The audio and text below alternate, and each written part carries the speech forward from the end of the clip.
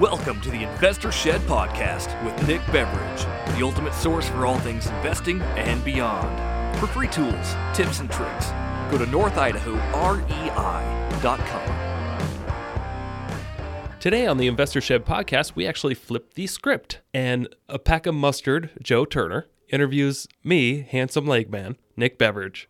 See you soon. Good morning, Joe. Good morning.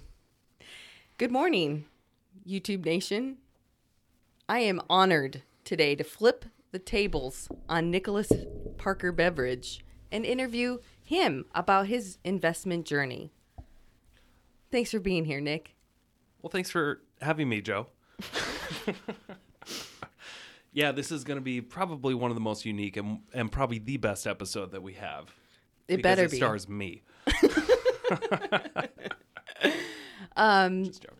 No, but honestly, I'd like to first just get a snapshot of where you are at, and then we'll go back. We'll dig deep into your childhood and find out what made Nick Beveridge a successful investor, the master of investing in the North Idaho region. I thought you were going to say something completely different, but thank you for that. Okay, so where I'm at right now. This year, 2020, COVID year, got 5 new construction homes being built.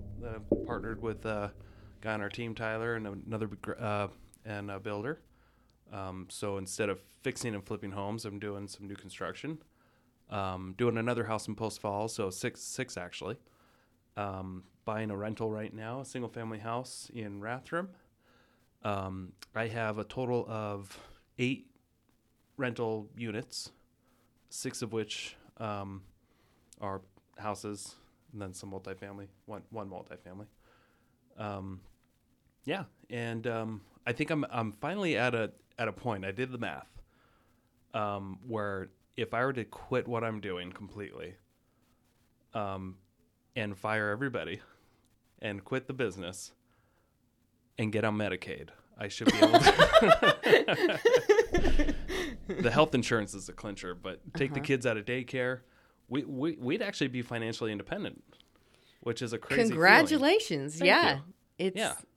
There's just enough rental income coming in above and beyond our mortgages and the expenses to where if we wanted to live real tight, we could do it and just sit at home and watch Netflix and we could retire at. So that feels pretty good. At the age, it's not gonna happen. The ripe old age of 33, you've hit financial independence. That's got to feel good. Thanks. 13 years in the making. Yeah, let's talk about the making a little bit. So what is your earliest memory of real estate investing and the potential that this could possibly have in your life? My earliest memory of real estate in general, my dad was a realtor, so we, for fun, as a family, almost every night we'd go out and look at properties because my mom was obsessed with houses and decoration. And so I got, at a very young age, a taste of just walking in and out of houses all day long, which is really, now that I think about it, quite weird for a family event. Sounds like a good time to me. It's cheap entertainment. But I guess I would say the first time where it actually clicked that real estate is probably a good thing to get into. I watched my parents got divorced when I was 16. We moved to Florida with my mom. I moved to Florida with my mom, and she got a job at Disney World. And she worked she was gone 12 hours a day with how much time it took her to drive there and work and come back. And I remember that year. Full year, I think she said she made about $12,000. Wow. With a job that she really liked doing.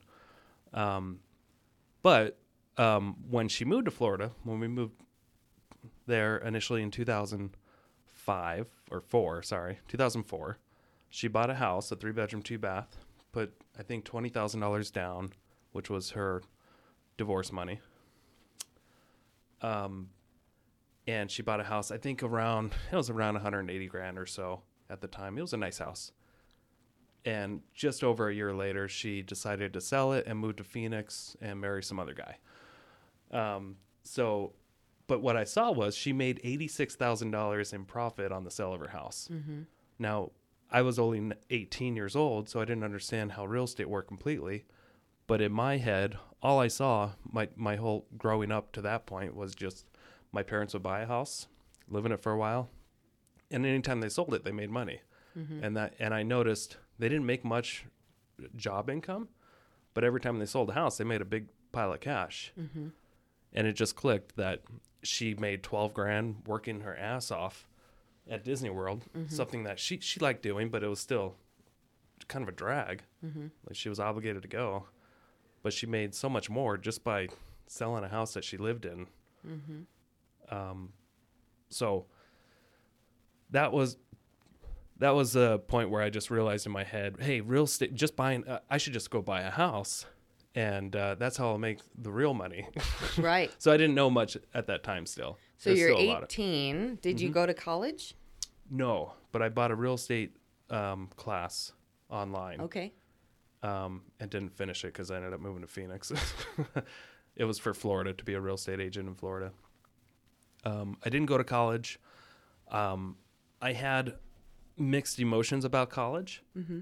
because at a very, very young age, like elementary school, I remember seeing that pyramid of learning chart. Mm-hmm. And if anybody doesn't know what I mean, it's this little pyramid that they show you sometimes in grade school or high school, and it shows you how the brain retains information and how people learn. And at the very top, the least effective is reading and writing. So I think it was like 5 or 10% or 15% in that category. And it just thought, I just thought in my head, oh, okay, so schooling is not a very effective way to learn anything. But then, you know, as you go down, mm-hmm. Retain information. And as you go down the pyramid, it just the very bottom where you retain almost 80% or more of what you're trying to learn is just by getting out there and doing stuff, working a job. Mm-hmm. So I just had it in my head really early that, hey, if I want to be really smart in life or have an edge over people, maybe I should just go get a bunch of different jobs mm-hmm. and learn that way. Real quick, what's a recap of some of the jobs that you did? There was a lot of, so early on, from 9 to 10 years old, I had a paper route. Mm-hmm. And then when I was 13, I worked for my dad laying tile. When I was 14, I got a job at KFC. Then I worked in a pet store. Then I worked at another KFC, another fast food joint. I worked at a car wash in high school. I worked doing windshield repairs. I worked as a snowboard instructor. I didn't know how to snowboard at the time, by the way. I saw that they were hiring. I think that's a very telling telling story, though. You got a job as a snowboard instructor, and you did not know how to snowboard. But I think that's telling of you just being like, well, I'm going to learn it. You just do it. You just buy the investment property, and then you YouTube it and figure it out. So that seems to be a theme. And it's not, and I don't want to mislead anybody. It's not like I didn't have any fear about getting a job as a snowboard instructor, not knowing how to snowboard. It was probably one of the scariest things I did at the time. Mm-hmm. And as a kid, prior to 18, I was awkwardly shy. You're still awkward. Still, yeah. But super shy. I didn't talk much. Mm-hmm. I just thought a lot. Mm-hmm. I would just think about things all day long, and I wouldn't say anything out loud, hardly ever. It was really rough, first 20 years of my life where I just felt like I had a lot to learn just by listening and watching. Mm-hmm. And every time I talked, I just felt stupid. That and you have a speech impediment often. Yeah, I did. That probably helped. Yeah, I do have a crazy speech impediment. You don't actually have a speech impediment. He just mispronounces words, and as a former speech therapist, I feel it my duty to correct him. But you're totally doing right. Great. Thanks. But so yeah, that was one of the more scarier things I did at the time was get a job as a snowboard instructor, knowing I didn't know how to snowboard. But I also I had this belief that I can pretty much learn anything by doing. Mm-hmm. And I convinced myself, hey, if I just go pretend I know how to snowboard. They'll teach me the job. And they did. So I was right about that. They didn't know I didn't know how to snowboard. Maybe they did. I don't know. Looking back now, They probably did. there's probably a lot I thought I knew, and people just looked at me like, what an idiot. But they gave me the job. Right. Yeah. So let's jump into your first investment property or home purchase and Sure. how that got started. So my very first home purchase, I was 20 years old, and I lived in Coeur d'Alene at the time. But I bought a house in Kellogg because it was the only thing that I would qualified for. And prices were like half of what they were at the time in Kellogg versus what they were in Post Falls, Coeur d'Alene. So, Which is still true. yeah. So just because of the pricing, I decided to go ahead and move out there, fix up this house, and I was going to move out and rent it out was the plan. And I just had it in my mind with very little real estate experience, just knowing what my parents did. As long as I buy a house and then move out of it, I should make money. So How'd that turn out? not good. I learned that I learned location was that there's a reason why people say that in real estate. It definitely means a lot. I learned about cash flow. I learned about mortgages. I learned all these things. I learned about plumbing. I learned about roofing. I learned a lot, even though I lost that house. Why did you lose the house? So I was very young, 20 years old. I bought it with an FHA loan. My mortgage was close to $800 a month, which, looking back, that's not much. But at the time, it was a lot for me. I relocated to Kellogg and I started selling cars because that's what the main job was there. So I sold trucks for Dave Smith Motors, and every extra little bit that I had on my paycheck, I would sink it into the house in things that I thought might be important. Looking back, I did some of the dumbest repairs. I put a shower up because this place only had a bathtub in the upstairs. And the way the roof line worked, that you couldn't turn it into a shower because you only had like 3-4 feet of clearance anyway.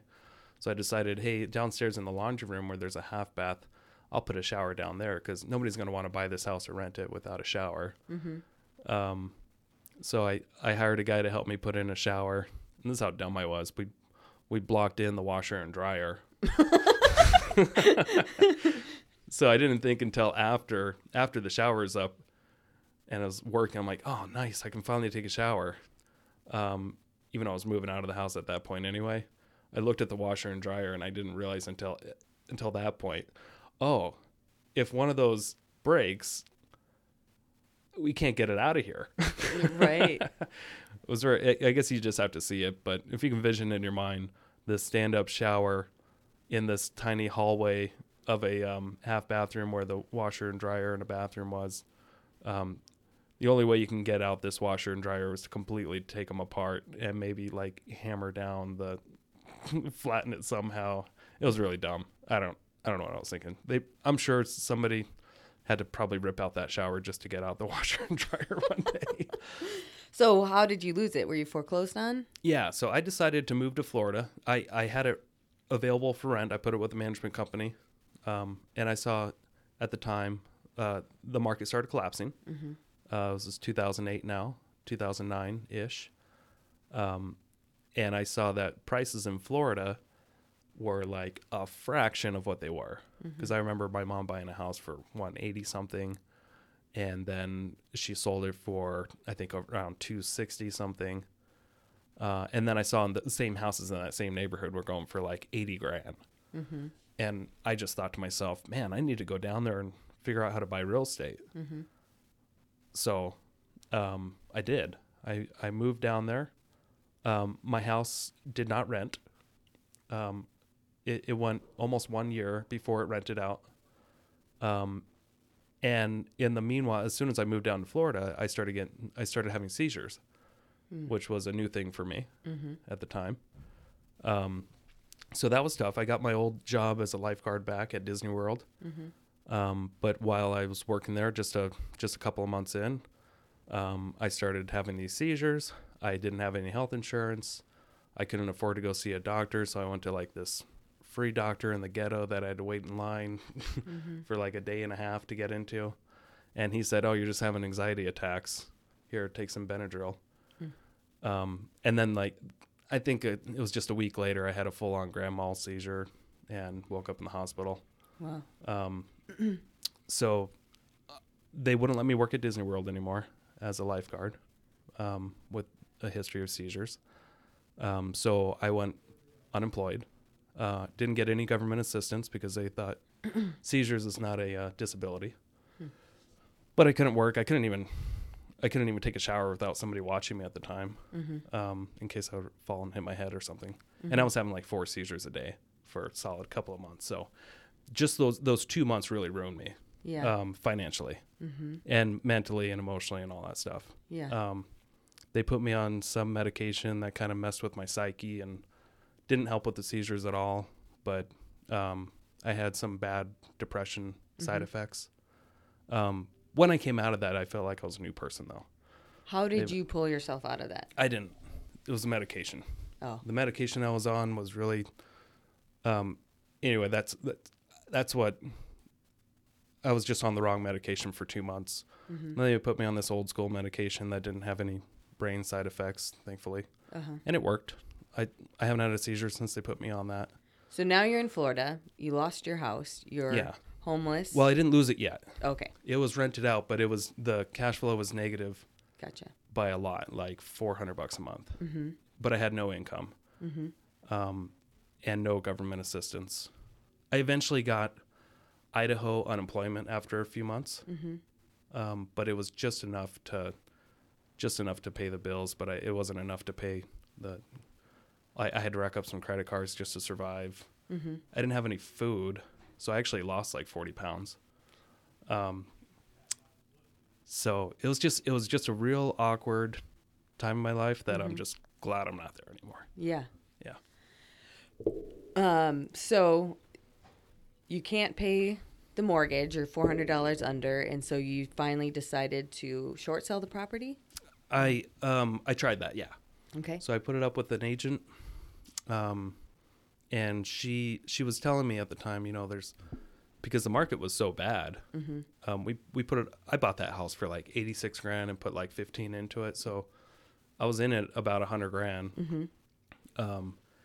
And she put it on the market for $35,000. Oh my gosh. And it wouldn't sell. Wow. And nothing would sell in the town though at the time. Location was a big thing. Right. I think she had like that quarter, like 3 houses sell in Kellogg or something like that. Wow. It was one of the worst times ever to try to sell something in that market at that time. But I talked to my bank about it, and they said, well, you can do a deed in lieu of foreclosure. Okay. And so that's when you voluntarily foreclose on the property, and you keep the property in good shape and make sure it's in broom swept condition. So I had to hire somebody to clean it after a tenant moved out. And they even sent me $2,000 for giving them the keys. So it wasn't as bad as a foreclosure, but it was still on your record for probably it was still on my record. Yeah. I ended up doing bankruptcy because I racked up a bunch of hospital bills with the seizures. I had, I don't know, 50 grand or so in random hospital bills. Wow. That I just couldn't pay for. I probably could have figured it out, but at the time, I couldn't imagine, anything else other than bankruptcy. I remember hearing a bankruptcy ad on the radio that I just decided to go after, and I had like $1,200 left in my bank. I didn't even have enough to pay the bankruptcy attorney. They wanted $1,500. I negotiated it down to $1,200. Gave them all my money just to bankrupt myself on everything and just kind of have a fresh start. Right. So now you have a fresh start. You're on the right medication. Yep. What's your next step? So I started selling real estate. Okay. I got my real estate license in Florida. They eventually let me back at Disney, but not as a lifeguard. I had to work in the arcade. So yeah, I just kind of had to start from scratch. I didn't have a car either. Mm-hmm. How was that, showing houses without a car? Well, I had this little scooter, this little Yamaha Vino 125 that could get up to 55 miles an hour if I was, when I was lighter. When I put on some pounds, then it would go 50. But Tell me more. Yeah. But I found somebody on Craigslist that was willing to trade it for this Honda Rebel, which is a chick bike, but it's a step up. It was able to go a little faster. Was it pink? It was white. Okay.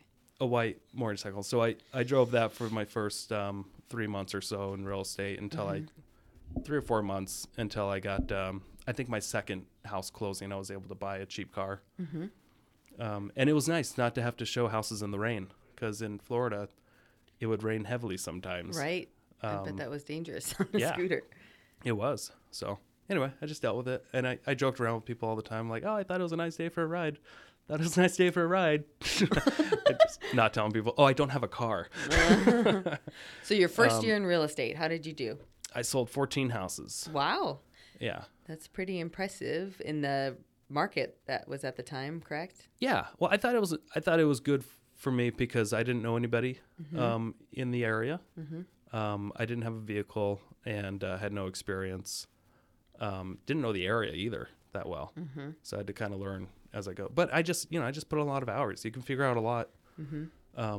I fortunately joined Keller Williams Realty, and they have great training. So I just took advantage of all their training constantly. They had a lot of great agents that I was able to mentor, just like kind of force mentorships out of people.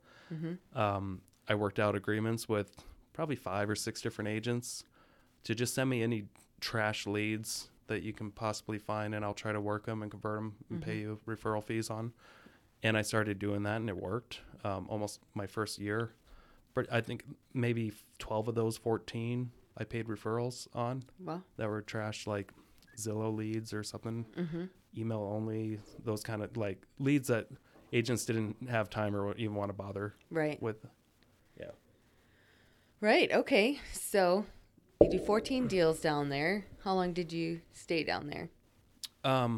I stayed for a total, I think, of it was 2010 to mid 2012 ish. And I decided, and I had a girlfriend this whole time, by the way. We moved back up to Idaho together. We felt like Idaho was more like at home. We were starting to miss friends and family. And I felt like at the time I can be successful at anything. I just kind of had that mind, like a heart, like not, I don't know, it might sound cocky, but I just felt like if I can get through that, I can do whatever I want. So I decided, let's take a break from real estate. I still was active and I was still referring people in Florida. But we moved back up to Idaho. I got a job at this, like kind of like a juvenile type of troubled kids home. Oh, yeah, that's right. Where I just kind of watched after teenagers, did recreational activities. I learned really quickly that getting back into a job wasn't for me. And I really enjoyed being self-employed, even though I felt like I worked a lot more hours. Feel like it was more free to me. So I got licensed again and started selling real estate in Idaho, and went to some seminars with my brother on real estate investing, got more motivated again and remembered, oh yeah, I want to invest in real estate. I almost forgot that I wanted to invest in real estate, just because of what I went through. And the reason I got my license in Florida was I wanted to invest in real estate. And then I just got distracted and started working with investors and home buyers and Canadians. I worked with a lot of Canadians buying vacation houses. But I almost just totally forgot that I should be buying real estate. Just at the time, it just felt impossible because I didn't know how. Right. Yeah. All right. So now you're back in Idaho. How old are you? 25, I believe. 25. Yeah. And you got your Idaho license and you joined a team. Yeah. I got on with Keller Williams again in another office here in Coeur d'Alene. Joined a really high producing team, but it was a small team at the time. Learned a lot from them. Worked with them for about a year as a buyer's agent. And I learned mostly that I was never going to be as motivated to work on somebody else's team than if I were to grow my own business. Right. And I really appreciate, all the mentorship that they gave me, because selling real estate in Idaho versus Florida is very different. As far as property wise and what to know with property. The clientele is pretty much the same. But I got to learn a lot about land and septic systems and wells and stuff, things that I didn't have to learn in Florida. Right. I learned a lot more about HOAs in Florida and condos and townhouses and cookie cutter communities and pools. Right. And up here, it's a very, very different landscape. But but all the training that I got in the mindset of the buyer and the seller was all the same. Gotcha. Yeah. And so your first year back, you're doing real estate. You didn't mention your Olive Garden job, but I'm pretty sure you were killing it as a waiter who could not pronounce a single item on the menu, but you still did it. So my first year back in real estate in Idaho was really tough. I thought I had it all figured out because I sold cars again in between getting my starting real estate and that troubled boys home. So I worked at the car place again and saved up got divorced, by the way. But I was able to, right after I got divorced, I was able to save money pretty fast, which was amazing. I saved up $10,000, which was a first for me, being able to save that much. From the car sales? Yep. And I felt that was enough money to quit my job and get right into real estate again, and I'd have 6 months of savings. But I think it also kind of enabled me a little bit to not work as hard as I did when I was struggling. Gotcha. Yeah. And so you're back into real estate, not quite making a ton of sales, but you came across your first investment property here, correct? Yeah. Tell me about that. Yeah. So I met a lady at one of these investor seminars. She's now a great Keller Williams agent in Spokane. But at the time, we both went through this 3-day seminar of how to invest in real estate. And we just stayed in touch. And she sent me a lead that her cousin just inherited this house in Rathdrum. And it's a fixer-upper. And I might be interested in listing it or buying it. Walk through it with my team leader. And it was a very filthy house. Meth has just destroyed this place. And we both thought, we should be able to sell this on the market for like $65,000 or so. And then when I got in touch with the seller to let him know, because he lived out of state, he said, well, Yvette, his cousin, said that you're an investor. Do you want to just buy it? And I said, actually, I was thinking about making you an offer, but it's going to be lower than what we can list it for. He's like, well, try me. What do you got? And I said, like I think I said $43,000 or something like that. And he said, well, would you do 44? And I was like, holy crap. And I remember my team leader was right there beside me, and he overheard the conversation, and he wrote on a sticky note, and he just immediately, he's like, lock it up right now. So it was encouraging to see that a guy who's more experienced in real estate be like, hey, you got to lock this up. You got to buy this. So that was good to hear.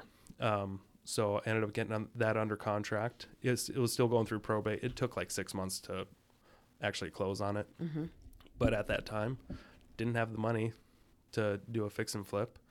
But we were able to figure it out and get a hard money loan. My brother and I did the work together on that house. Long story short, we made $44,000 that my brother and I got to split, and it was more money than I made. I think I made $13,000 that year in real estate sales. Wow. But I made, my brother and I made $44,000 on that one house flip, and that's what kind of sparked the maybe I should put more focus into investing than real estate sales. Gotcha. Yeah. So what happened next then? Did you stay with the team that you were on as a buyer's agent? No, I said, thank you very much. I don't think I can be as motivated as you want me to. And he totally understood. He's a good guy. Mm-hmm. He said, yeah, you're more of an entrepreneur. Mm-hmm. You're not meant for this. And he was right. I went and I kept my license. Obviously, I'm still licensed. Mm-hmm. I still sell real estate. But I took this KPA that Keller Williams has, mm-hmm. and it is a newer technology to kind of match your personality with your job profiles mm-hmm. that you might do well at. Mm-hmm. And as a buyer's agent, I scored like 14%. Mm-hmm. And you really should be at like an 80% or more mm-hmm. to be in a job that will fit you well. So it was clear that the buyer's agent role didn't fit me mm-hmm. before and after I took that. What'd you test the highest for? Single agent or mega agent. Mm-hmm. And a mega agent is somebody who grows a team. So I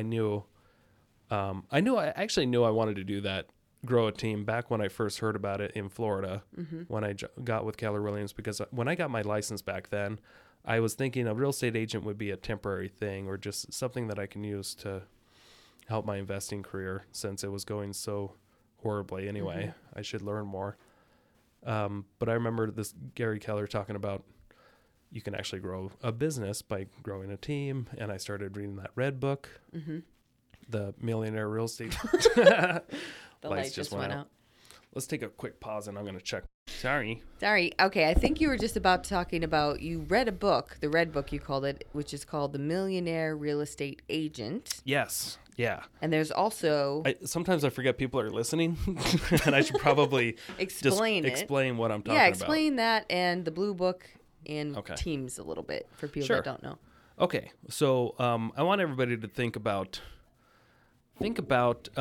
being a dentist, and think about running your own practice, and somebody comes into your office to get their teeth worked on, and there's all these people waiting in the waiting room, and your dentist is there answering the phones, signing for packages. They're cleaning. He's running around trying to clean teeth, trying to give people consults, and doing all these things with no staff. There's very, very little difference between that kind of weird scenario and a single real estate agent without a team. Does that make sense? Mm-hmm.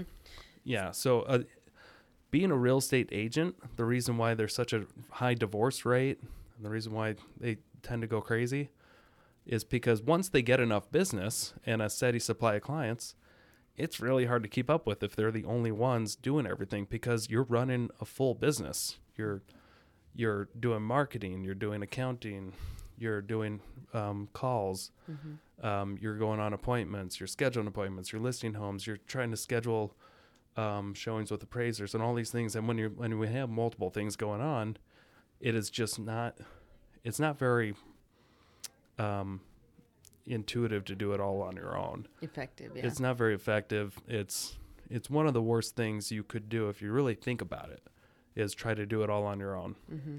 So, but that's just the way the real estate agent world is. Mm-hmm. And there's such a high turnover, mm-hmm. very high turnover, because two reasons. It's really easy to become an agent. Mm-hmm. You only have to put about 2 months of work in to get your license. And then any brokerage will, quote unquote, hire you. Mm-hmm. You're not really hired. You pay them. Mm-hmm. And most agents are out within their first year or two, because either there's not enough business or there's just enough business that you can't keep up with. Right. And you have to be patient too, because what's the average time between meeting a potential client and actually getting a paycheck? I don't know everybody's averages, but I know mine. Mm-hmm. Mine was 18 months. Right. Was my average. So if I found that out over time. Mm-hmm. Just by, what was the first time I had contact with them, and I don't delete emails, so I can easily find mm-hmm. these things out. Mm-hmm. When was the first time I had contact with somebody, and then what was their actual close date on a house, either buying or selling. Mm-hmm. And my average is a year and a half. Wow. Now, that doesn't mean it took a year and a half to close my first deal. That's just an average. Right. Some are longer, some are much shorter. But the real estate agent world is a lot more different than what they represented on TV. And it's so much easier to do your job and have a life if you have admin support and buyer's agents and listing agents. Which takes time. That's not an easy process either. But in the long run, would you say it's worth it versus just struggling as a single agent to do everything? Completely. For me, it is.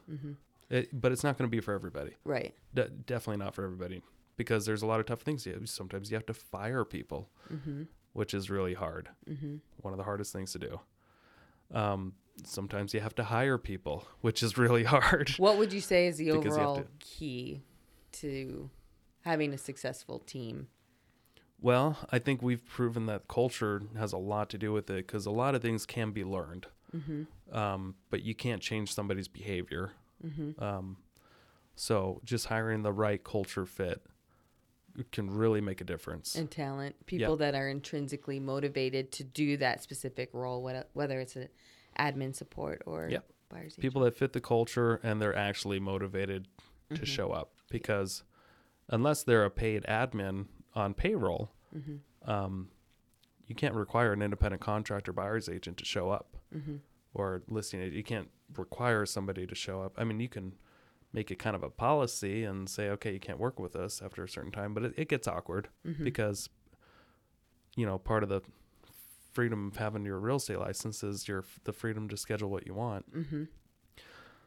Anyway, we can go into real estate agent world all day long, but right. I was just going to back up for a second. So where we kind of left off, you just made $44,000 with your brother on this flip. You just left a kind of a team to be more solo. Let's talk about how you had the idea to start a real estate investment meetup, because I think that really propelled things to come. Yeah, and that was another thing. That was like the back to when I was in high school and I got a job as a snowboard instructor. Like, what business do I have to starting a meetup when I only had one flip under my belt and I was working on my second? But I just did it anyway, and it turned out there was a need. There's a need out there. When there's a need out there, you might as well just fill it, and you'll do well, is what I've learned over time. If you can offer value to the community in a niche where there's a need for it, and there was a need for a meetup group in Coeur d'Alene for agents. Couldn't really find anything, and the only thing close was in Spokane, and you had to pay for it, and they just pitched you products. So I wanted to do things a little bit different. What kind of products? Like real estate school, right? Real estate education, or whatever guest speaker they had. They were always pitching something, and I think and there's nothing wrong with this, but that group, would make half of whatever that guest speaker tried to sell them. I wanted a networking group, not only to help myself, but to help the community, and to be just a legit hangout spot where you don't feel that awkwardness. Okay, here comes the sales pitch. It's just, I just like, could I do that and still be profitable? And yes, because I also have my real estate license, and more than half of the job is just trying to bring in clients to work with. What better way to do it than to just start a meetup group where people just come to you instead of you always having to try to get to people.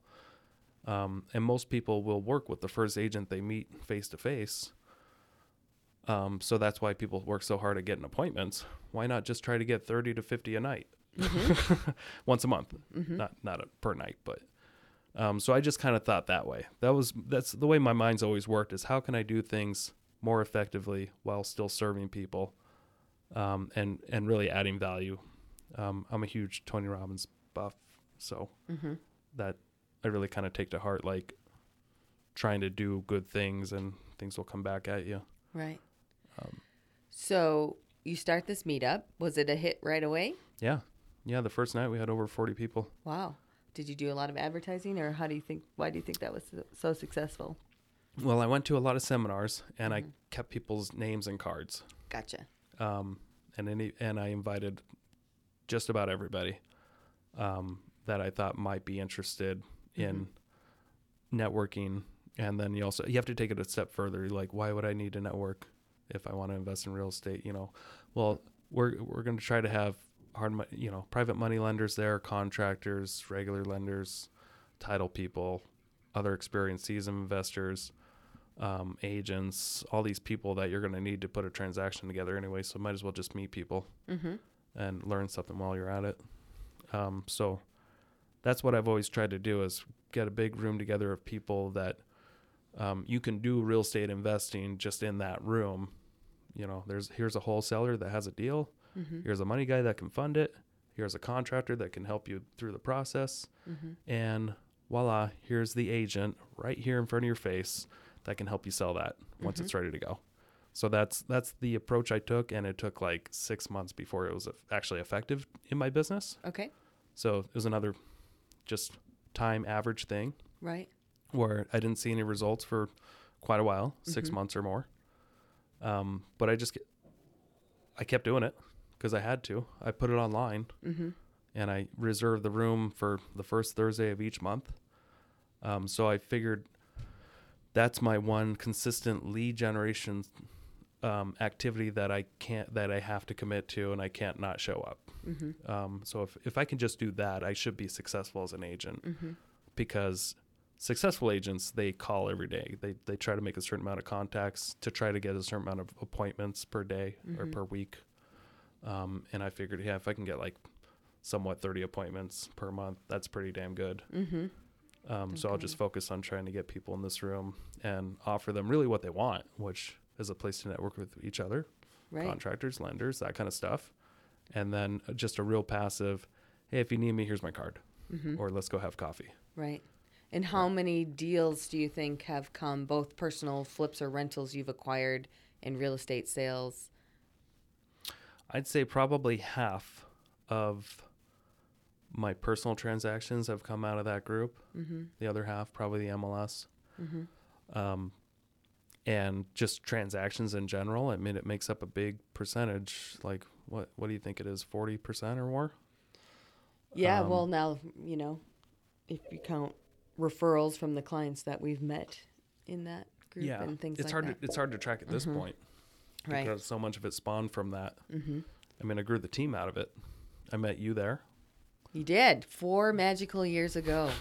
You just had your baby. You almost canceled the meeting. I did. That's what you said. You said you were almost not going to go because you just had a baby. Yep. And so, so that was, you were doing a couple flips. Had you kept any as rentals kind of at that point? Later that year, that 2015 year, I bought my first rental again. And I made sure that I wasn't going to get foreclosed on this time, because it was the first time I bought a house with the intentions of keeping it since, and you went back out to the Silver Valley for that one? I did, yeah. Location. But this one was a better location in the Silver Valley. So that was something, I mean, I didn't not learn from that mistake. And I didn't buy at the peak of the market. I bought a house for $29,000 that was adjacent to the trail of Coeur d'Alene's bike trail that had just already been renovated just a few years before I bought it. I still needed to put some money into it. It was a bank-owned property, but and the payments were $300 or so, and I was able to rent it for $850. Nice. So was that your first taste of cash flow that made sense? It was my first taste of cash flow, and it felt really good to do the BRRRR strategy. I eventually, refinanced out of that hard money loan. With a hard money loan, it was like $300 a month, and I was cash flowing. But I got to do the BRRRR strategy when I finally qualified for mortgages again a year and a half later, and I got to pull some money out of it. I still have a very low. I owe like $50,000 on that house. And it's worth, I think, $130 or $150, something like that. And you're still cash flowing on it? Yep, I've been cash flowing every year. So you said you're up to 8 doors. Do you manage them yourself? My wife and I manage an Airbnb cabin that we have. Okay. And then one unit in this fourplex in the basement that we were going to do like this monthly rental that turned into an Airbnb that the very first guest that we had, they turned into a long-term renter. But it's pretty simple. I use Cozy and I don't really hear from them. Yeah. So yeah, other than that, I like the property manager that I have. I feel like they're definitely worth the money, and I feel like I can scale a lot more with the property manager. As long as I buy at the right price, as long as it cash flows with the 8% that I pay in there, then I can buy as many as I want. Right. But if I was trying to do it all myself, I might be limited. What's your philosophy on single family homes versus multifamily versus apartment buildings? Like, what is your goal with rentals? Well, I think they all work. I think my preference is a single family home. Okay. Because I feel like the demand is there a lot more in the single family market in this area. People want to rent single family homes typically over an apartment. I feel like an apartment or a multifamily dwelling is always a temporary move, and people don't treat it as well. And when you share walls, you have tenant issues most of the time. Right. But the fourplex that I have, it provides amazing cash flow.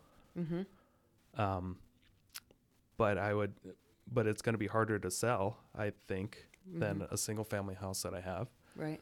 So if I just needed to offload a property, you can sell a single family home much faster. Right. And they're more desirable to rent, easier to manage. So what's your goal for the number where you just hit financial independence? Yeah. But you could get by, but I'm sure you don't seem like a kind of person that just wants to get by. So do you have a number like that your family really wants to hit monthly? I thought about this a lot, and I'll say here and there, I want a couple hundred single family homes, but even if I get to a couple hundred, I'm not going to stop there. So I don't really have an end game. I'm just going to keep buying. Yeah. When I find good deals. Okay. If that makes sense. I feel like I'll never have enough income or cash flow because I can always put it to good use. Yeah. And someday I'd like to solve bigger problems than housing.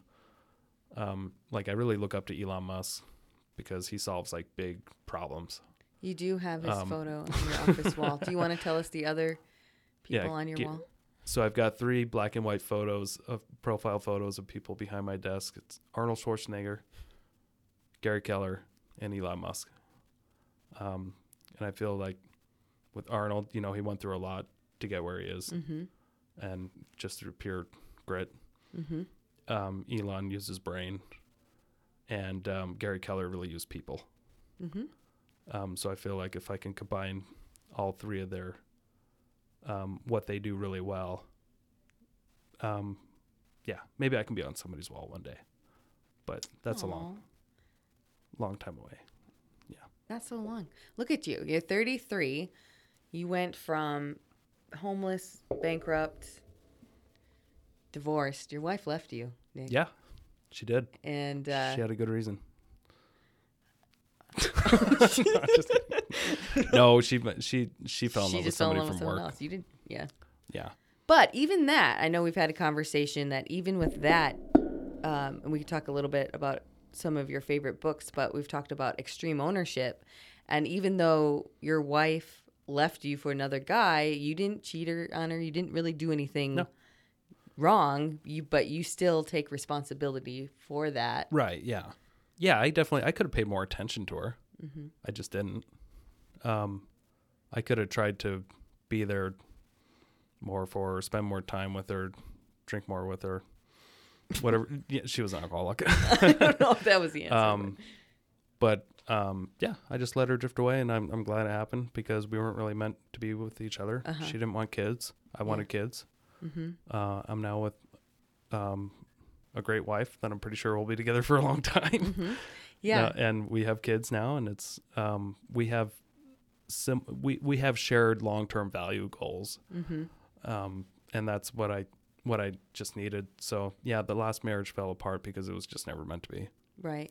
Yeah. So would you say a couple other books or like you mentioned Tony Robbins earlier, what have been like great podcasts or mentors, in the world that other people could access? Yeah. So if you haven't read Rich Dad Poor Dad yet, I think that's always a good first start, or listen to the audio, because that will definitely change. It will definitely change the way you look at money, and like a complete 180 with most people. Mm-hmm. I think that's just like a foundational book, Rich Dad Poor Dad. Mm-hmm. Everything else is just kind of just an added bonus. Mm-hmm. Okay, so I guess there's a few. It depends on what your goals are. Like How to Win Friends and Influence People really kind of helped me with my total awkwardness of how to deal with people. Mm-hmm. So I think that really kind of helped me become more likable with the people that I want them to like me. Mm-hmm. I don't know if that makes sense, but and then Think and Grow Rich really helped me get through kind of a tougher time as well. Mm-hmm. I think at this point, all other books are more entertainment. Yeah, or just good reminders, Yeah. like Extreme Ownership or Jordan Peterson. I know you like him. Right? Yeah, 12. there's a lot of other great books out there. Mm-hmm. Jordan Peterson, 12 Rules for Life. Mm-hmm.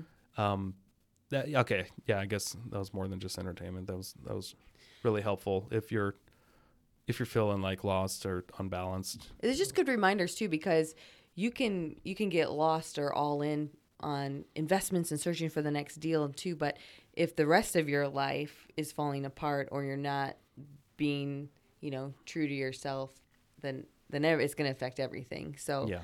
I know The One Thing is another book by Gary Keller and Jay Papasan about, you really got to look at all of your life, your family, your friends, how you doing in all those realms too. And if you get too lost down the rabbit hole of investing, I don't think you'd be as successful as you are if you didn't keep that balance. Would you agree? No, I think that's totally right. I think that there are definitely different cycles of the wheel that you can run on and focus. I think whatever you give your most focus to, you start losing it in other areas, and you just have to try to figure out what you want to focus on.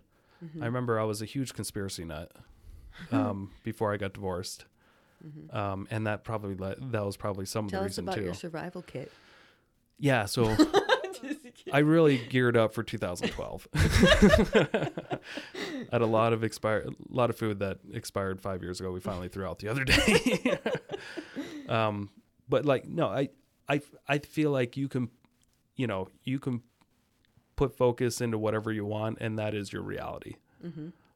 So I kind of realize that now, that if you're ever in a bad mood or upset about something, you could just change your focus, and your whole world will change along with it. Yeah. What I mean by that, like picture you're at a party, like a huge house party with all kinds of things going on, and you got your like relationship breakups and people jumping off the roof having fun, and other people puking over here, and a murder maybe in the backyard or something crazy stuff going on. But if you walk into that house and you have just these like this little goggles on, and you can't see anything but just one thing at a time, that party is going to look very different. You're going to have a very different reality, right, based off what you focus on and what that party's like to you. I don't know, I'm probably getting way off base here, but I feel like you can absolutely change your attitude and mindset almost in an instant just by changing what you're focusing on. And I kind of realized this too about a year ago.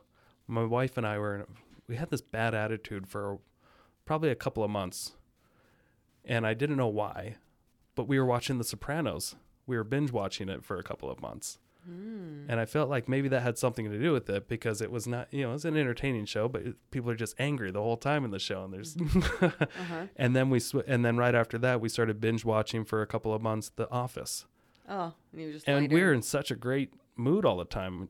And I didn't figure it out till maybe halfway through. We were watching The Office. I'm like, I think this might have something to do with our attitudes. It's just what we're focusing on. Yeah. Little theory. Yeah. Well, no, I mean, as now, tell us where your team is at, and I think some of that applies to your ability to put out fires and remain calm. I mean, how many people are on your team now? Yeah, so we've got Joe, you started with me 4 years ago, and I said I made you a promise if you do really good your first year and sell 24 houses at least. You can be my 50-50 partner, and why don't you help me grow a team there? Because you're better with people. And I will admit, when I first met Nick, I just thought, what were you, 28, 29? Something like that. Yeah, and I was like, this kid in a lime green shirt, because I'm much older. Way older. I liked that. I went to his meeting. I liked what he was doing, but he seemed a little serious and kind of awkward. And then he made me this offer. It was really hard to turn down. I mean, who doesn't want to get trained and have the chance to be 50-50 partners in a business that was already on its way, established? And within the first week or two, he showed me some YouTube videos he'd made with his friends growing up, and just his personality came out more, and his awkwardness and his authenticity. I think that's key to your success too. Like when you just let those guards down and you listen to people and joke around and just be yourself, then it's like, oh, this is going to be really fun. And then I knew that we were going to be able to grow something cool. Well, thanks. Yeah. And we've had a lot of fun this last few years growing the team. But no, when I first met you, I just knew I had to have you on the team because you were one of the only new agents. Because I've seen a lot of new agents at that point coming into the business or just getting started. You're one of the only ones talking like, oh, I just can't wait to go door knocking, and I want to buy more I want to buy rental investments, all this stuff, and I'm just like, holy shit, you need to be on this team. You need to help grow this with me, because I knew I would grow a team someday, but I also knew I needed somebody, just like Gary Keller needed Mo Anderson to help build a big company, because I'm going to be awkward with most people I meet. We've already established that. You're not, but if we can grow together, I don't care if you get half of all the income that comes in. Well, just tell about what was your salary the year before I joined you. Yeah. So I think the year before you joined me, I think I made $62,000, and I was $200 away from still capping. Really good. Something like that. And then I gave you all my buyers, and I did not have many listings. I was not a great listing agent, even though I was good at it, but I was not good at getting listings. I was really good at selling properties, not good at getting the business. So 80% of my business was with buyers, and I gave all of them to you, right? Pretty much. Even my friends. But you were able to convert everybody pretty much that I handed you.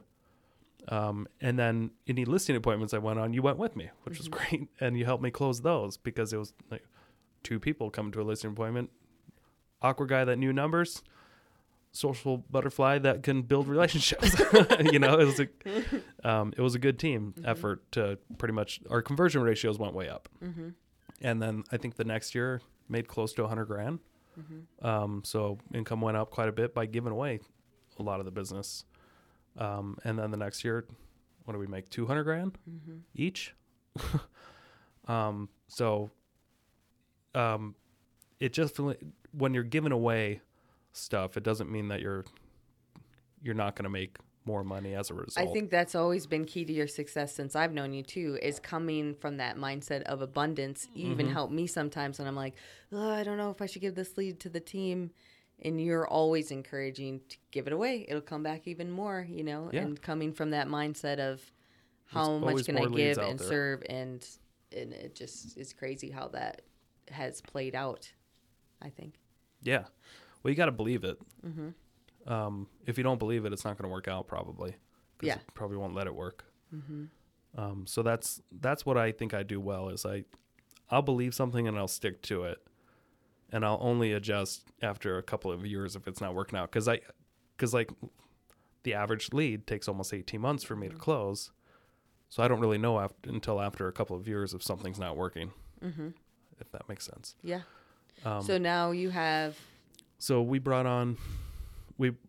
we've been through a couple of buyer's agents. Only 3 or so have Turnovers. left the team. But right now we've got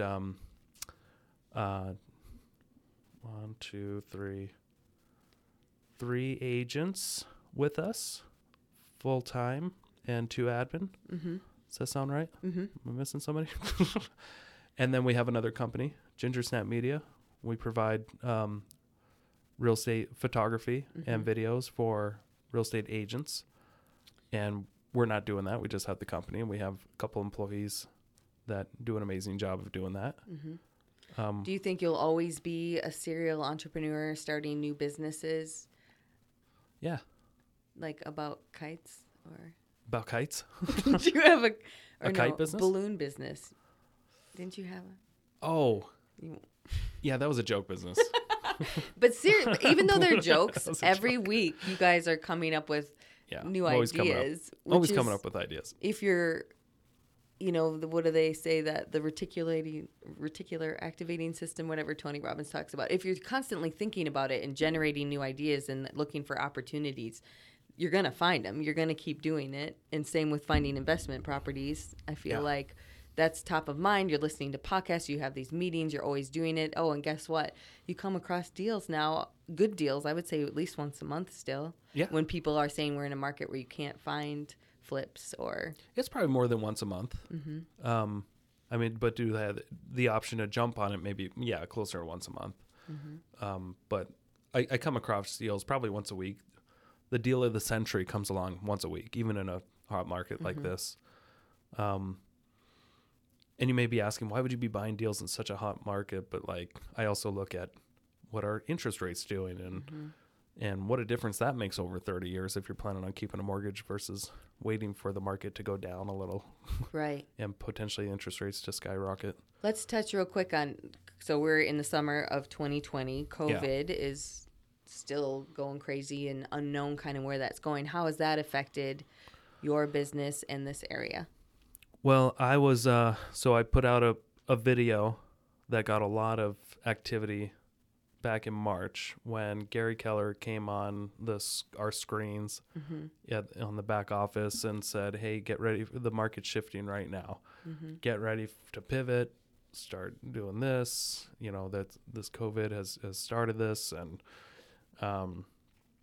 get ready for all your business to stop, cut expenses, sell your investments, that kind of stuff. So I turned around and I made a video for the public and said, hey, this is what we just learned from Keller Williams.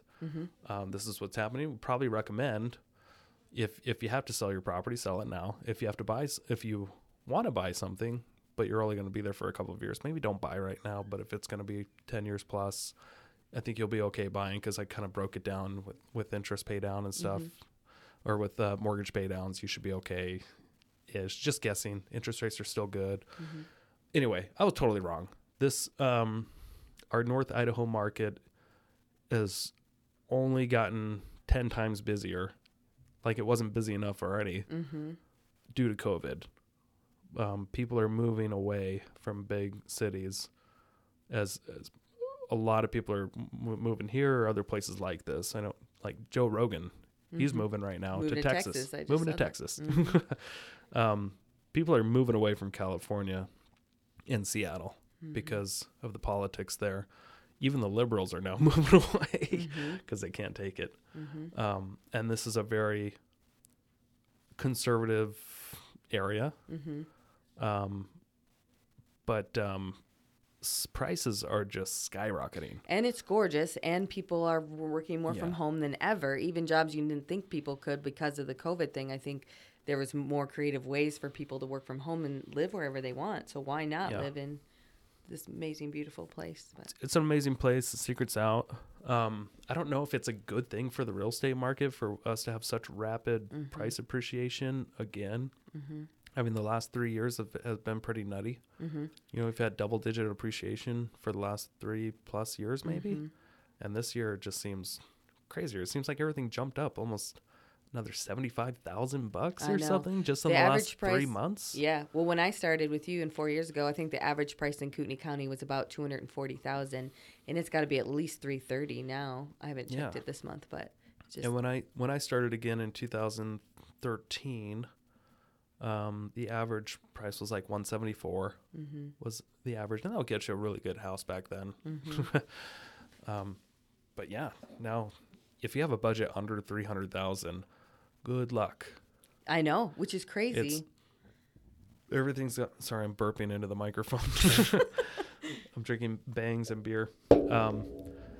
Everything under 300 is just getting multiple offers, and even fixer-uppers don't sell below 250. I know. Even in the Silver Valley, one just hit for 175. They already have multiple offers. I cannot help this young couple that get Joel something. Pearl listing? Yeah. Oh, I saw that today. I thought that was overpriced. They had got multiple offers? 3 offers already. And my Yikes. people have to go FHA. Can't find anything out there that'll go that. But Yeah. anyway. So predictions on what the market's going to do? I'm done giving honestly. Just I'm riding done. and riding. Who knows? I mean, because we've never been through this before. Yeah. We've never seen this much growth in North Idaho in such a short period of time. Like, we've seen a steady growth over time, but such a rapid growth in just this little amount of time. We haven't seen what the long-term repercussions are going to be of a pandemic. Yeah. Where, businesses being forced to shut down. Yeah. I mean, my gym is now, in a couple of days, I have to start wearing a mask at the gym. Really? So I'm going to cancel that. I'm not going to go Work out run with on a mask. treadmill with a mask on and almost die. Yeah. I need to cancel mine too. Like, I'll just run outside. So I don't know what's going to happen, and I'm done making predictions. All I know is me personally, I'm still going to buy real estate that I feel is a good deal, because I feel like what long-term mortgage interest rates are doing right now, I feel like that's an opportunity in and of itself, just no matter what prices are doing, as long as it can cash flow, of course. But anyway. Yeah. Well, I was going to say, now that you're done making predictions, predict where you'll be 10 years from now. Nick. What do you think you'll be doing? 10 years from now. You will be 43 years old. Yeah. So I envision maybe 10 years from now, I'll probably be working on something way different than real estate. Okay. I would want to go back to college one day, and become a scientist of some sort. Biologist, I think, makes the most sense, but I want to figure, I anticipate myself, studying something in another country or on another planet one day. Wow. I did not see that coming. Yeah. Well, I keep a lot to myself. But Now you're sharing it in public. now I'm sharing it in public. But I will still always have real estate and still be investing, but it probably just won't be my main job that I keep walking into the office for. Yeah. I anticipate once I have a really decent, solid income and businesses that run themselves, then I can go work on something that I feel More passionate about. Yeah, something I feel like humanity needs. Whatever problems are out there that, whether it's a water problem or a food problem. Interesting. Yeah. Yeah.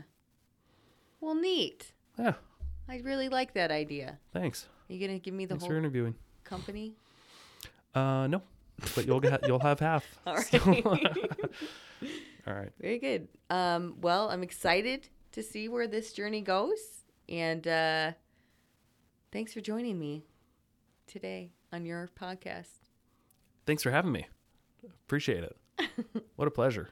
Hey, and for the people that actually listen to this whole thing or watch this whole thing, what are you doing with your life? Seriously.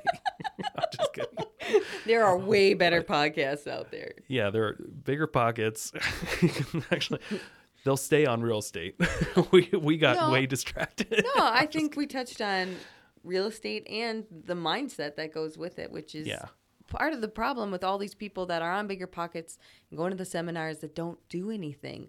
It does take a certain amount of grit, and you're going to get knocked down. Yeah. All of us have been through divorces or have their issues, and you can dwell on that and do nothing, or you can get after it. And that's just crazy of where you were and how far you've come, you know?